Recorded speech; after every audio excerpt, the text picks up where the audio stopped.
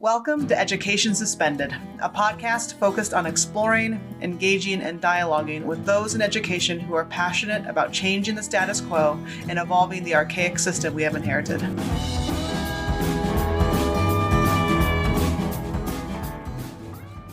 Education Suspended is a production of Intricate Roots Educational Consulting Services. Our editor and production manager is Katie Cuneen. Our producer is Jamie Higa, and our music is provided by Poets Row.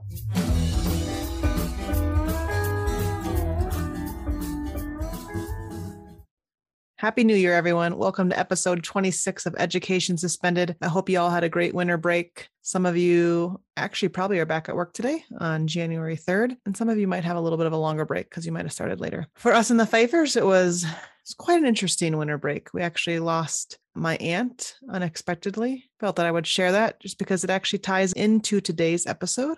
Auntie Verna passed away. We actually talk about this connection to memories and places.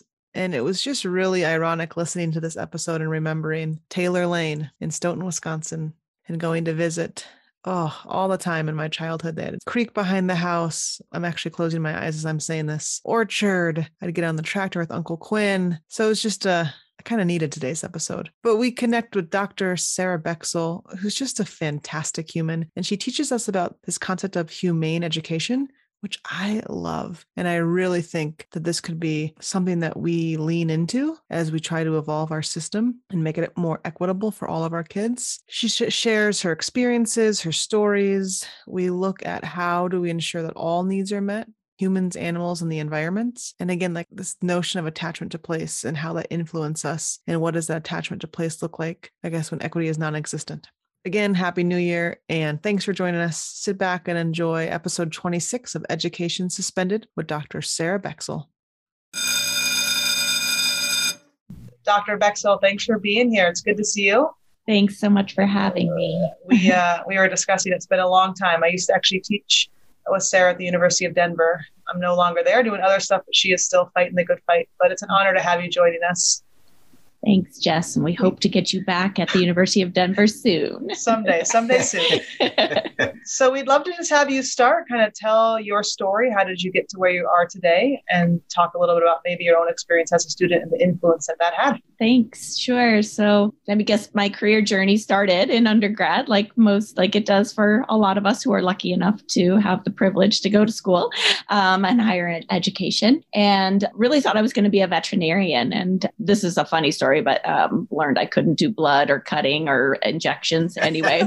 Quickly moved to biology and environmental studies and was really passionate, especially about animal behavior, and went on to graduate school to get a master's in biological anthropology, and I studied primate behavior. Absolutely loved that degree, but that's also the degree where I started to learn about the extinction crisis. I grew up in a very naive time and did not realize that humans were literally wiping out species on my watch. And I really took that to heart. I was very upset, very sad, and very angry, and decided I needed to shift gears. I thought I was going to spend my life in the forest with monkeys, and that would have been a blissful existence, I am sure. But I felt like I needed to use this one shot at life to become an educator, to help other people to know what was happening on our planet, because I felt just that I had been in the dark in my career and in my life, and I wanted others to know what was happening so that we could all take action to protect this amazing planet and all of her denizens. And so I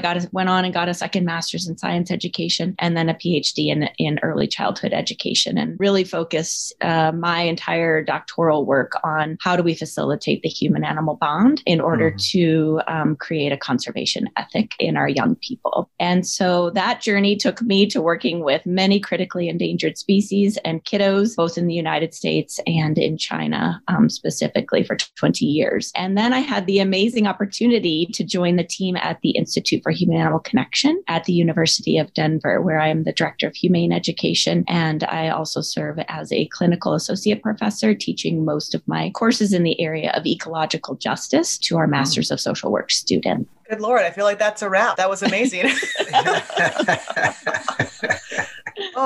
That is inspirational, Sarah. Thanks. It's definitely not been boring. So.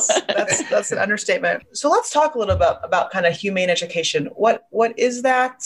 Why are you so invested in it? Let's just start with that. Yeah. So a lot of my work up until about 2004, when I discovered humane education, had been in two other sort of domains of specialized education, that being environmental education and conservation education. I'm still both passionate about both of those domains, but what I love about humane education is that it's all included. So humane education has a 3-pillar approach to addressing issues of human rights and human health and well-being. One, the other is animal protection, and of course, conservation, and the protection of the natural environment, or environmental ethics and preservation, and the realization that the health of all three of those domains are completely and utterly interconnected. So if we cause harm to humans, to other species, to the natural environment, all three of those domains are harmed as well. But on the flip side, and the beneficial side, and why I love humane education is if we take really the ultimate care to take care of all three of those domains, protecting human health and well-being, protecting the health and well-being of other species and of our environment, all thrive together. So that's why I feel very passionate about humane education. It's also very much founded in critical thinking, systems theory, as well as sort of, sometimes we call it project-based learning, place-based learning. Those are all incorporated as well. How does attachment to place influence what our children are thinking about the world around them? Creating those emotional connections, whether it be to the land, to other species, to each other, to our communities. How does that enhance our learning, make us feel more connected, and very importantly, feeling very connected to protecting all that is going on around us, keeping everyone healthy and happy.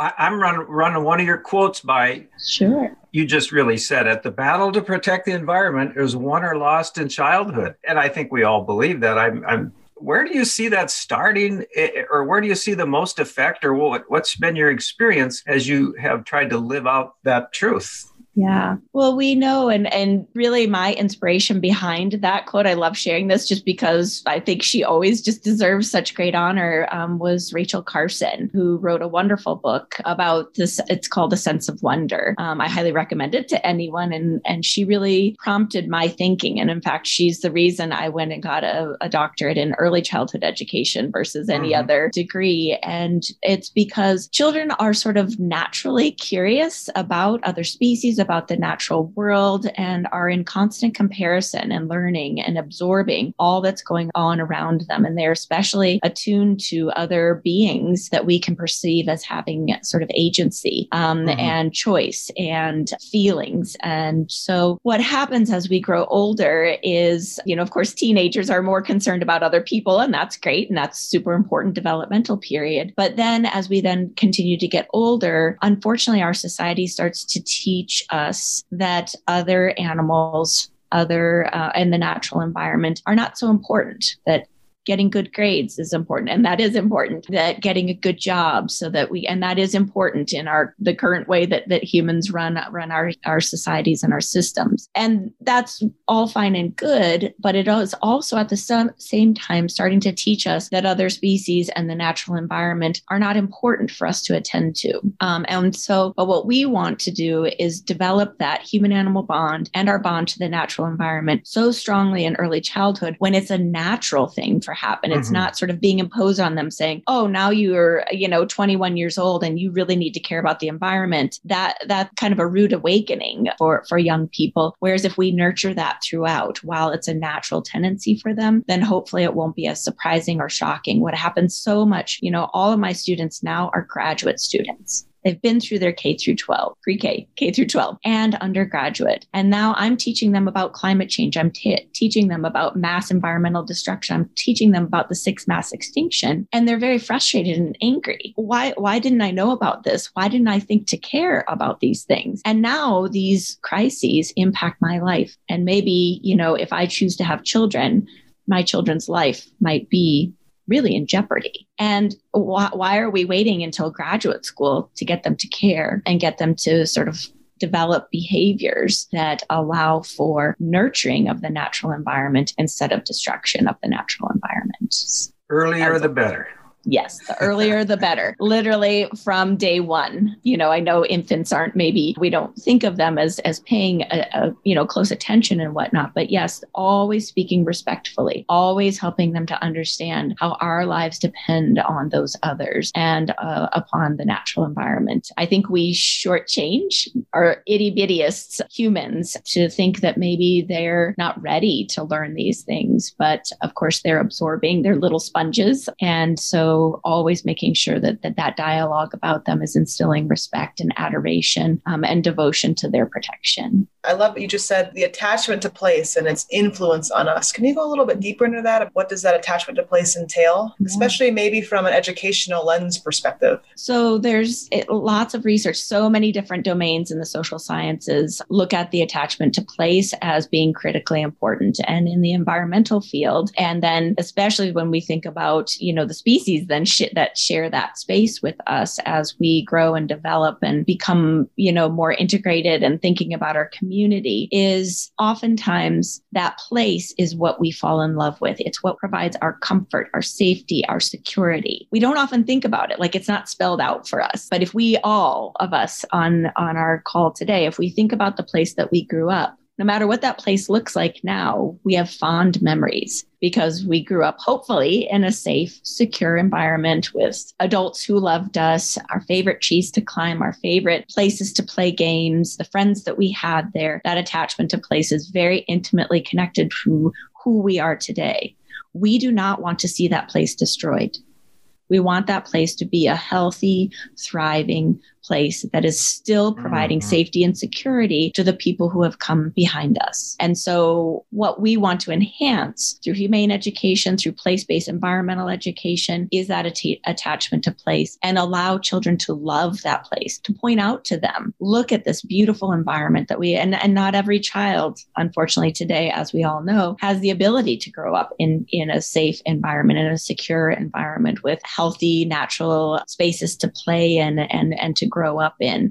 So yeah, and that's kind of a mixed bag there. Sorry on that one, but no, and I think that's kind of what I was thinking about, of like all the inequities that we are seeing right now. I'm just wondering, is there research out there about access to healthy food, access to stable housing, safe neighborhoods? What is that attachment to place like, and how does that influence then them going to then the community schools? I don't know. We talk quite a bit about the connection of belonging to learning. When you enter this educational setting, if you feel that you belong, you tend to do better.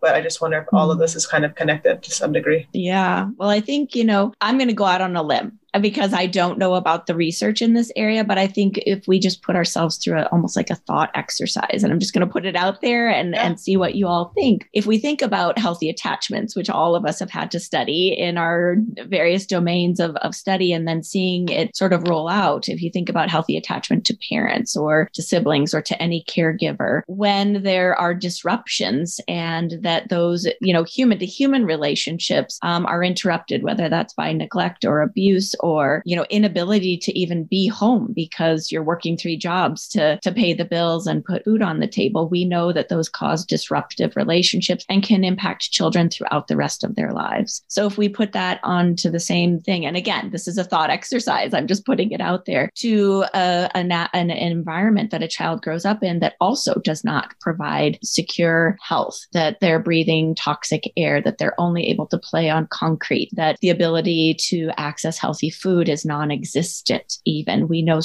too many children, I mean, the numbers are mind-boggling, are growing up in those insecure places throughout our country and of course countries throughout the world. Then what does that mean for attachment to place? Maybe those children don't ever have that experience of having that healthy attachment to place. So I'm more asking the question than I'm saying that I know, but I think I would hypothesize that probably also creates insecure attachments to place, and a sense of insecurity that could manifest in different ways for different children. And I love that you tied it to attachment, because what we know, yes, is that from the acquisition of skill, that base acquisition for all of us is attachment. And that is the foundation for so many core strengths that we're going to develop. And so that is, to your point, not secure, whether it be personal, but now I love this new element, or environmental, that there can be ramification. I don't know why I thought about that way. Thanks. And and as you were talking, Jess, it also made me think about attachments to other species. Absolutely. I can really just talk about my experience living in China for a very long time is, that children don't even have the opportunity to see other species. If they do, to be frank, it's rats and cockroaches. And, and then the way that animals are then talked about with young children are not positive because those are animals that their caregivers are afraid of. And so that just makes me now think about, gosh, how hard is it to create healthy attachments to other species in our impoverished environments? Yeah, the equitable piece. There's that cultural piece. It's interesting when I go down to southern Chile to visit my family. This is what's coming up when I think about this cultural difference in regards to the animal piece. Mm-hmm. When it comes to my own expectations, so they have cats, they have dogs, right? They live right out kind of in the middle of the Andes Mountains. I remember visiting for the first time and all the dogs just stay outside, right? I was going to open up the door and let the dog, and they're like, "What are you doing?" I'm like, "What's the family dog?" They're like, "No, the dog sleeps outside." I'm like, "What if it rains?" I'm like, the dog will be fine. It's a dog. But when we come up here, and I'm pretty sure my dog believes that this is actually his house and we are renting from him. Like that is fairly certain.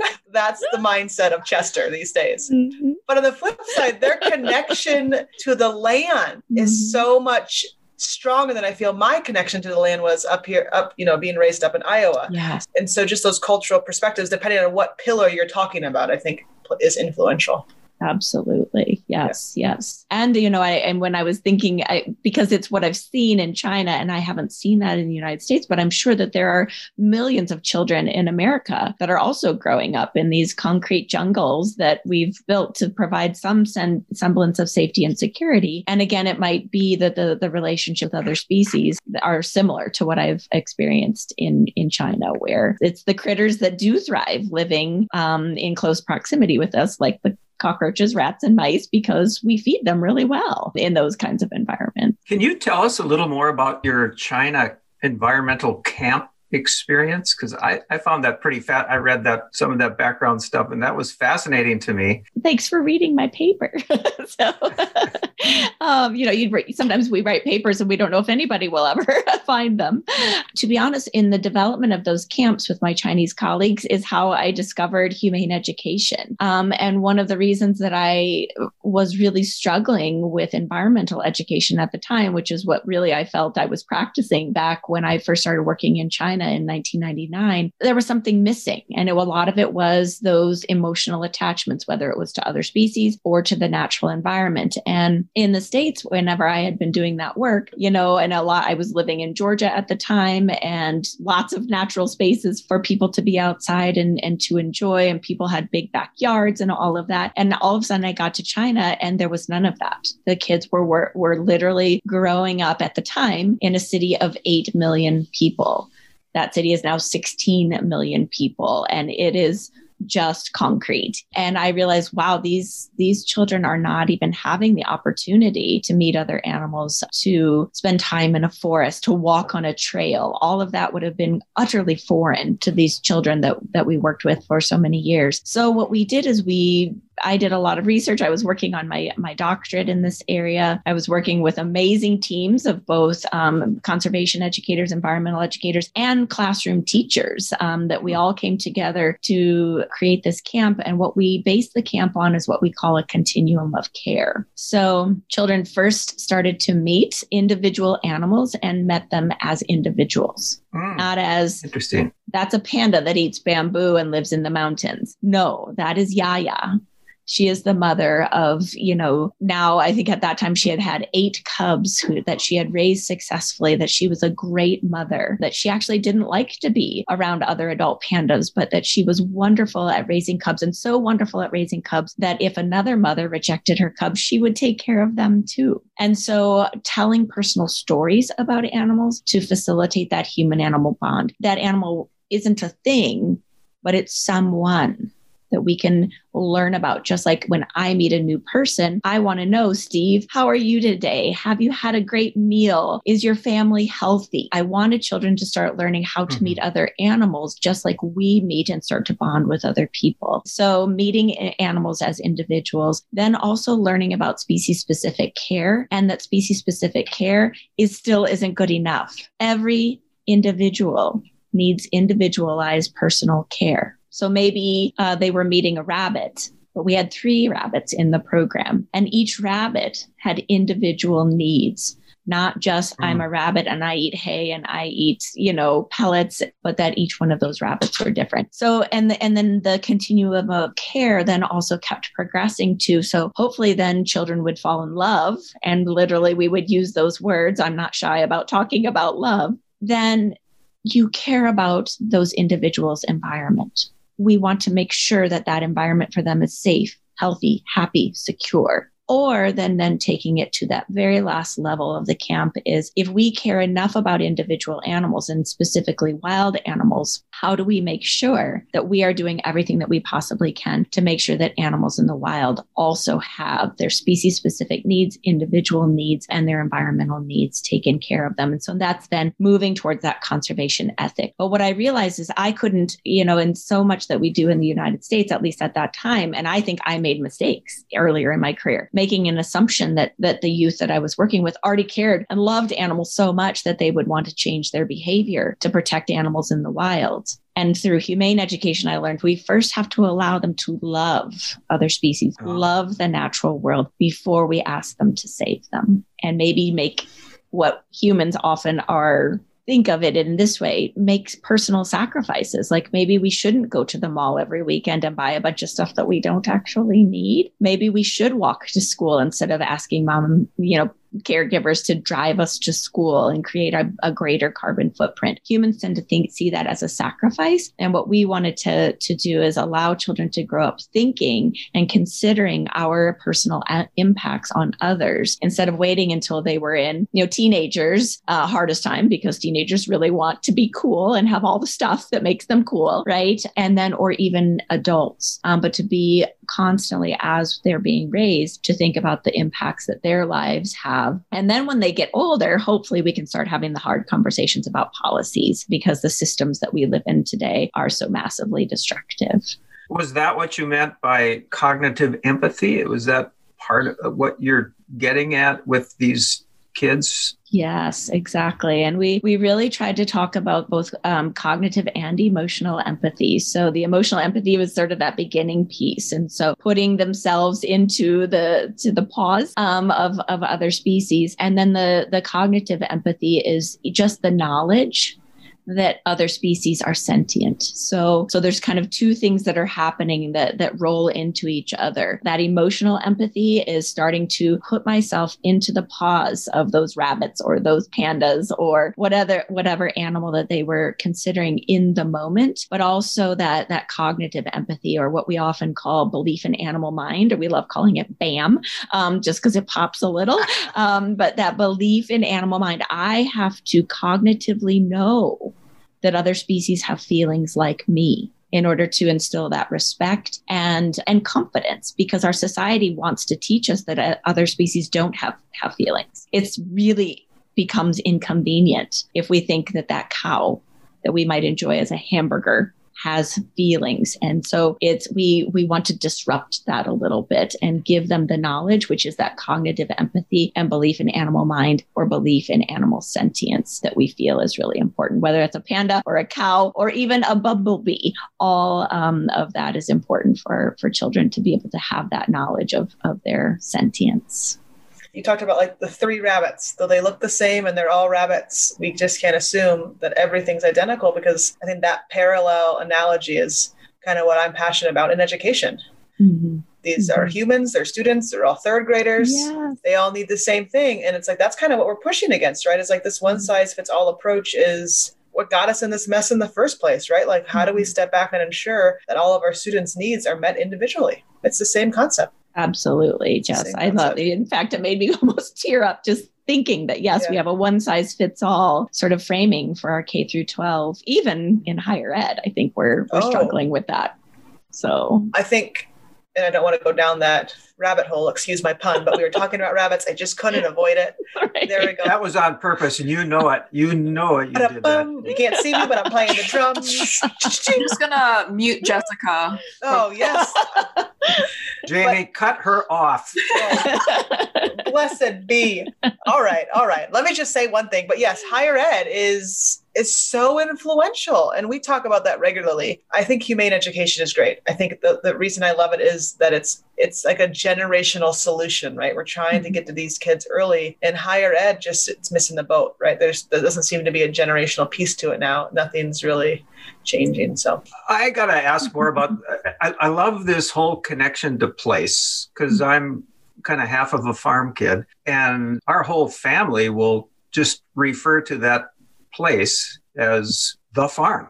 It's like the place we're all connected to. So whether it was the kids in China or whether it's our kids here, when they are growing up in a, quote, concrete jungle, how is the transfer, or how do we make the transfer of the love of place for some of these kids when they don't have it naturally? You give it to them in a camp-like setting or a school-like setting. Are they then able to hang on to it? Or how do they transfer that just into daily life so that they can maintain that connection?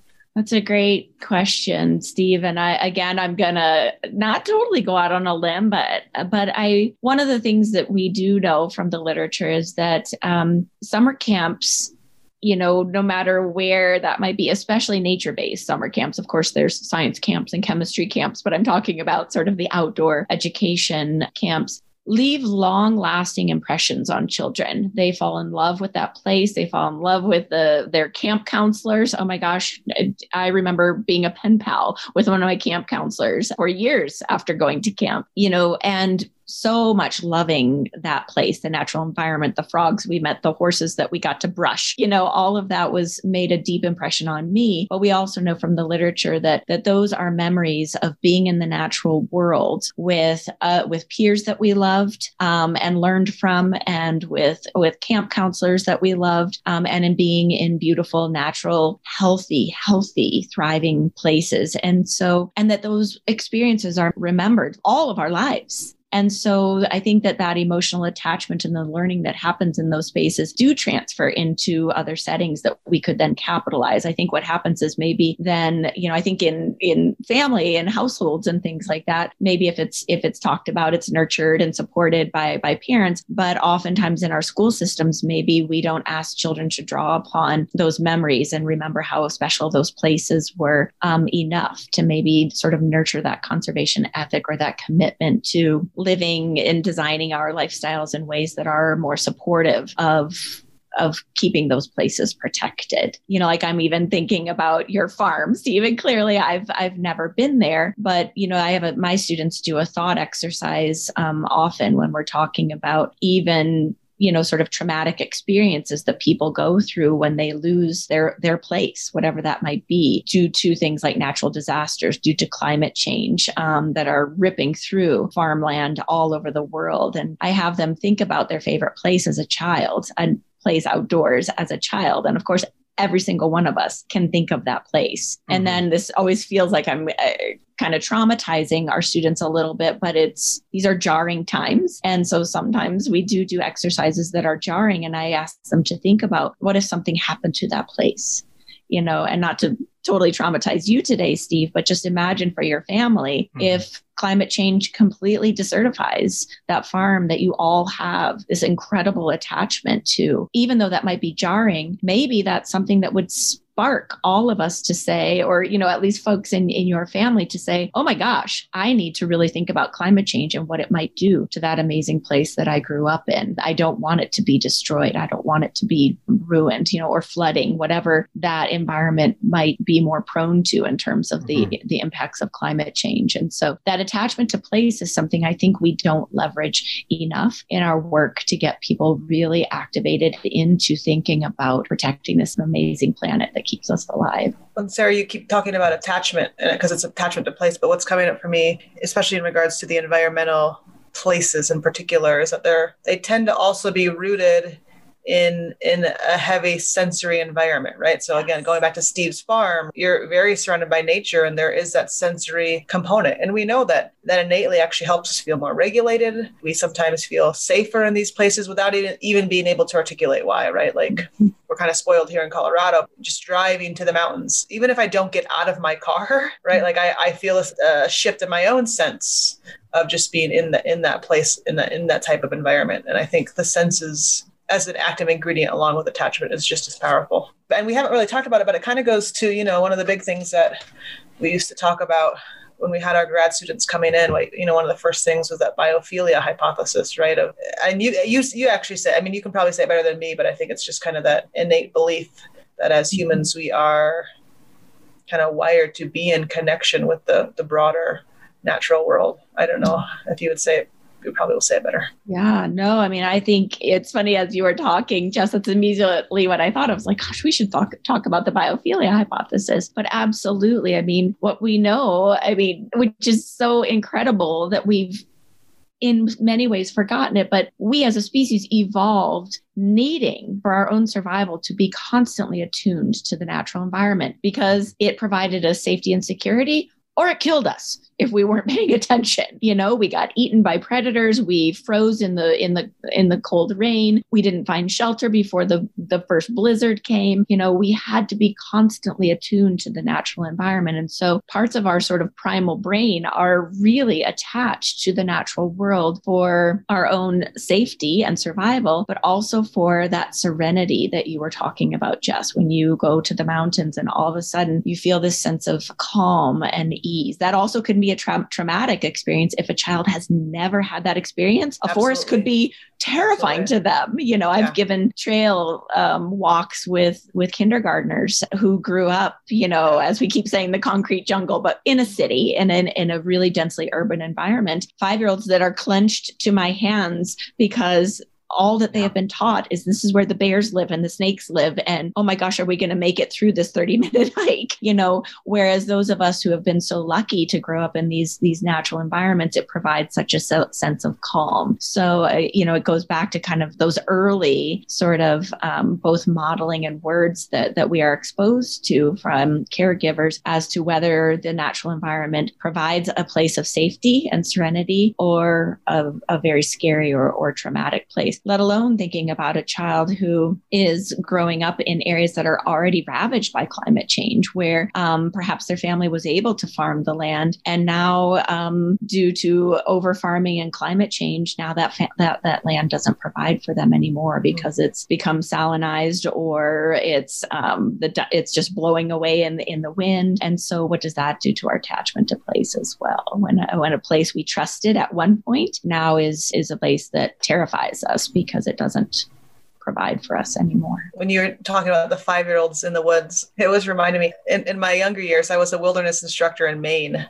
and I worked at a therapeutic wilderness camp and I loved it. But I remember having some internal struggles of these young adolescent girls who were taken from their home, right, for whatever reason and put in this wilderness camp. And most of them came from environments with limited exposure to the, I don't want to say natural world, because I'm sure that they lived in places that they could go out there, but not like this, right? And I think the purpose for the parents is like, oh, we need to kind of shake their world up, right? They need to kind of have this experience. But for some of them, those first couple of days was a little bit traumatizing, I'm sure. Yes. Yeah. We can't miss out on getting some advice from you. What practical steps schools can do to foster every faction of humane education, but specifically what we can do to help our kids attach or reattach to the natural world? That's a great question. And I'm always so put in my place and humbled every time I have the chance to talk to a classroom teacher now. I've been a classroom teacher in the past too, but things have changed and continue to change. And I really worry about the burdens that our classroom teachers are under, not just for teaching, basic skills and knowledge and whatnot, but just that our youth are just under such trying times, whether it's in their family and the broader society. But in answer to your question, I think some of the easiest things we can do that doesn't require, taking a class or going to a workshop, although those are wonderful too. And we provide those, of course, for teachers, but in just allowing ourselves to think about how we want to talk about the natural world and other species. So an example I give all the time, and this is not at all if this has happened and these are words that have come out of a teacher's mouth, this is, oh my gosh, I make mistakes every single day, but this is just an example that I give. So we see a spider on the classroom wall and a student maybe is afraid and the teacher oftentimes, not always, might even accentuate that that fear, right? Immediately joining in the screaming and the shrieks and finding a newspaper or the bottom of a shoe to immediately kill the spider because we've been enculturated to fear that spider. What if we totally turned that around? What if the teacher turned that around and say, hey, y'all, this is really cool. Look at this little visitor that we have in our classroom. Let's watch him or her for a little while. Let's see where he or she lives. Which corner of our classroom do they call home? Where are they finding food? Are they a web building spider, or are they sort of a predatory spider that sneaks up just like a wolf might? Sneaks is not a very positive word, but, uses their power of camouflage to find and subdue their prey or their food. Let's learn about him or her. Let's have a naming contest. Contests aren't also all that great. I'm pulling out all the wrong words today, but let's think about, what kind of name can we give to this little spider? Or, we could apply that to a rat or a mouse that is seen in the cafeteria. Instead of immediately reacting in negative ways, let's ask questions about who that animal is. What do they need from us right now? Can we set a live trap? Can we, if we really don't want to share our space with that spider, let's figure out a gentle way to pick up that spider and take him or her outside. So simple things that we can do that immediately starts to instill awe and wonder and respect, and this feeling of wanting to live in harmony instead of this human domination of all other species in the natural world. And I also want to honor that some people really do have distinct phobias about these spiders. So if that individual teacher doesn't feel comfortable removing that spider, then let's find somebody else who wants to, or who in the, sort of the operations of the school might set up a live trap for rats and mice instead of the horrific traps that we often, or the poisons that we use. All of these things are simple things. And even though it seems like we need more than that, it's that I don't think we need much more. I really don't. And then we think about maybe our school needs to expand. We need more space. And there are trees that need to be cut down. Have a conversation about that instead of just saying, oh, this is what humans do. Trees are just collateral damage in our need for growth. No, let's talk about those trees. Let's talk about the sacrifice that they are making if we have to kill them. Let's talk about that, what that means for our school. We're going to lose shade. We're going to lose a natural cooling system for our schoolyard, even maybe for our building. Let's talk this through instead of allowing our children to just think, this is just what humans do. So that's just a little bit of things because, Steve, I really worry about our nation's teachers. They're just under so much pressure. So I don't want to make their job harder, but those are just some tiny sort of reframes that maybe teachers could do to incorporate humane education into their classrooms. No, I really appreciate that answer because I think it's also healing for our teachers to be more connected to the environment. And certainly now, during what we've all going through and loss of some freedom of movement, I will say this, it has been for me during this pandemic, a more conscious reconnection to nature has mattered more to my survival and healing and sometimes joy, even in the midst of what this is. But I can say personally how powerful it is. I'm just so wanting to see that transfer to schools and children because I think school can be a pretty good sense of place if we can make it that happen.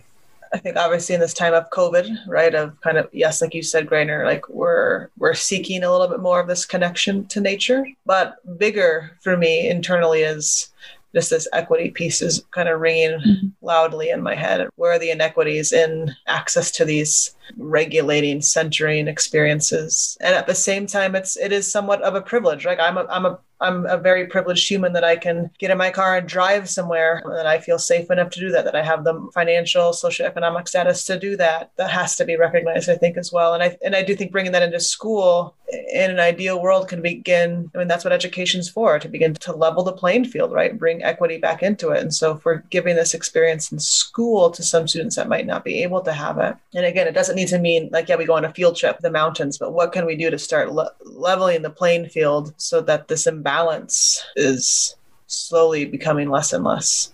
Well, Jessica, you kind of inspired me to think of, another question in a way, but is there a connection then between kind of what I was talking about and what Jessica's talking about, this empathy we are gaining with our environment, does it transfer to empathy to other human beings? Or I don't know if that has happened in your work. I think we sure hope so. And those three systems you talked about, that they're kind of a trinity of a connection. Branch off on that one, Doc.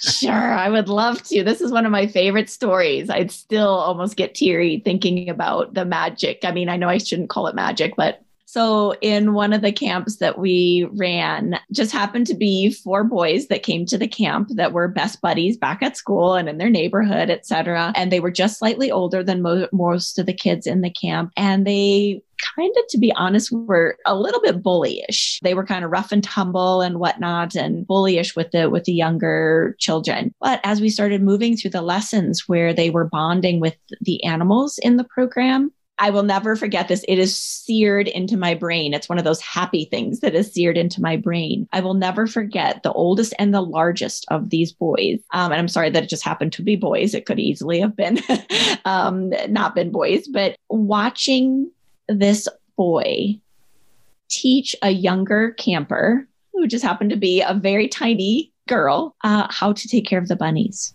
He went from this rough, tumble, kind of brash young man to kind and nurturing and gentle, both with the bunnies and with the other camper. And I was just blown over. I had read in textbooks that this should happen, as we're building empathy with the natural world, as we're building empathy with other animals, and especially those who are so much meeker than us, that are so much more vulnerable than us, then we sometimes see that transference of connection and empathy and compassion. And we started to see this in our camp experience. So thank you for asking that question. I don't know that it would always happen, and I have seen it happen a few other times, but gosh, that's something that should be tried and tested some more.